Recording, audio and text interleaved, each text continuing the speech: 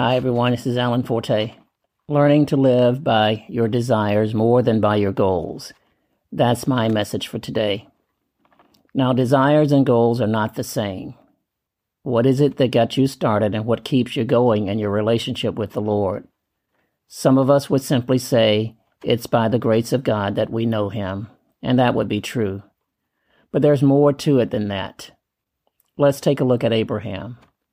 Abraham was 75 years old when God called him and promised to make him a father of many nations. He was 86 years old when Ishmael, who was not the promised child, was born. Then he was 100 years old when Isaac, who was the promised child, was born.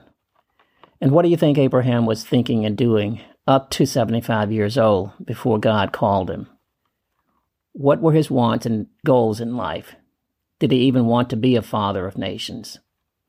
Abraham avoided a problem that many of us are not able to avoid today.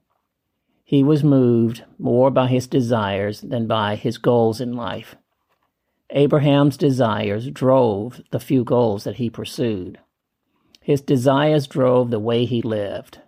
But what about you and me? What do you think brought us to where we are? Why do we live the way we do? And why do we have the goals that we set for our lives? The scripture in the book of Psalms, chapter 27, verse 4, says this about desires.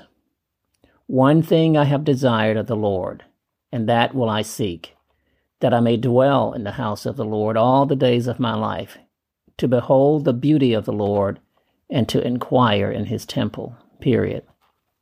Now here, David is telling us of a single desire, to live with the Lord and his house all of David's life, to see him every day and to walk out his life every day before him.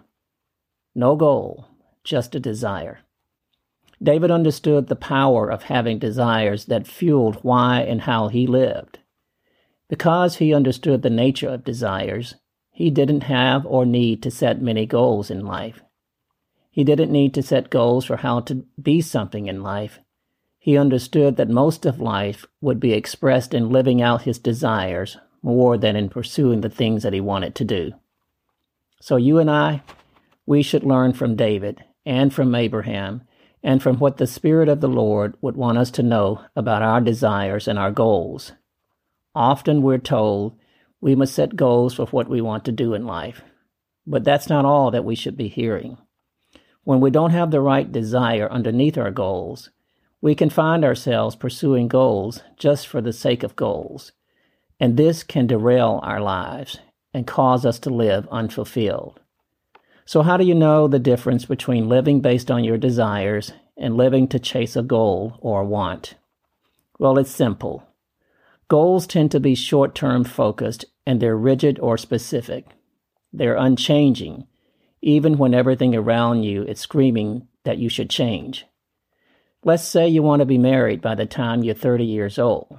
That would be a goal. But goals like this are a setup for failure because what happens if you're not married by 30? Or what happens if you're not patient and you marry someone you shouldn't marry simply because you're almost 30? Goals come from your mind, and your mind reacts to the world, and that's not what you want. Think about Abraham. What did he think, having to wait so long to become a father? He actually messed up and had Ishmael because he thought he had to do something to become the father that God had told him he would become. Abraham didn't wait. Sometimes goals make us get out ahead of where we should be. Now, after this, Abraham learned that he didn't need to have goals as long as he had desires for his life that were of God. Our desires come from our hearts, and our hearts is where the Spirit of the Lord lives. God wants us to live by desires that fuel how we live for Him. You desire someday to be a wonderful parent to some wonderful children. This would be a desire. It is a desire that God loves, and He will help you fulfill that desire. Desires are not rigid. They're not short-term. They're not something we pursue. A desire is an expression of why and how we live out our lives the way that we do each day. Our desires should be the reason for the few goals that we set in life. Now, people set goals for what they want to do with their lives, but believers, they follow desires that express why and how they live out their lives. When we know our desire, it opens us to all that God can do through our lives. When we know our real desires, nothing will be able to keep us from living the way God wants us to live. With goals, we may have roadblocks, but with our desires, there'll be no roadblock that can keep us from being who God wants us to be. Our goals are the place where we do with our life what we want to do, but our desires, they're the place where life is fulfilled by God. Look at your desires and make certain that they're real in God, and that they're the reason for any goal that you may set.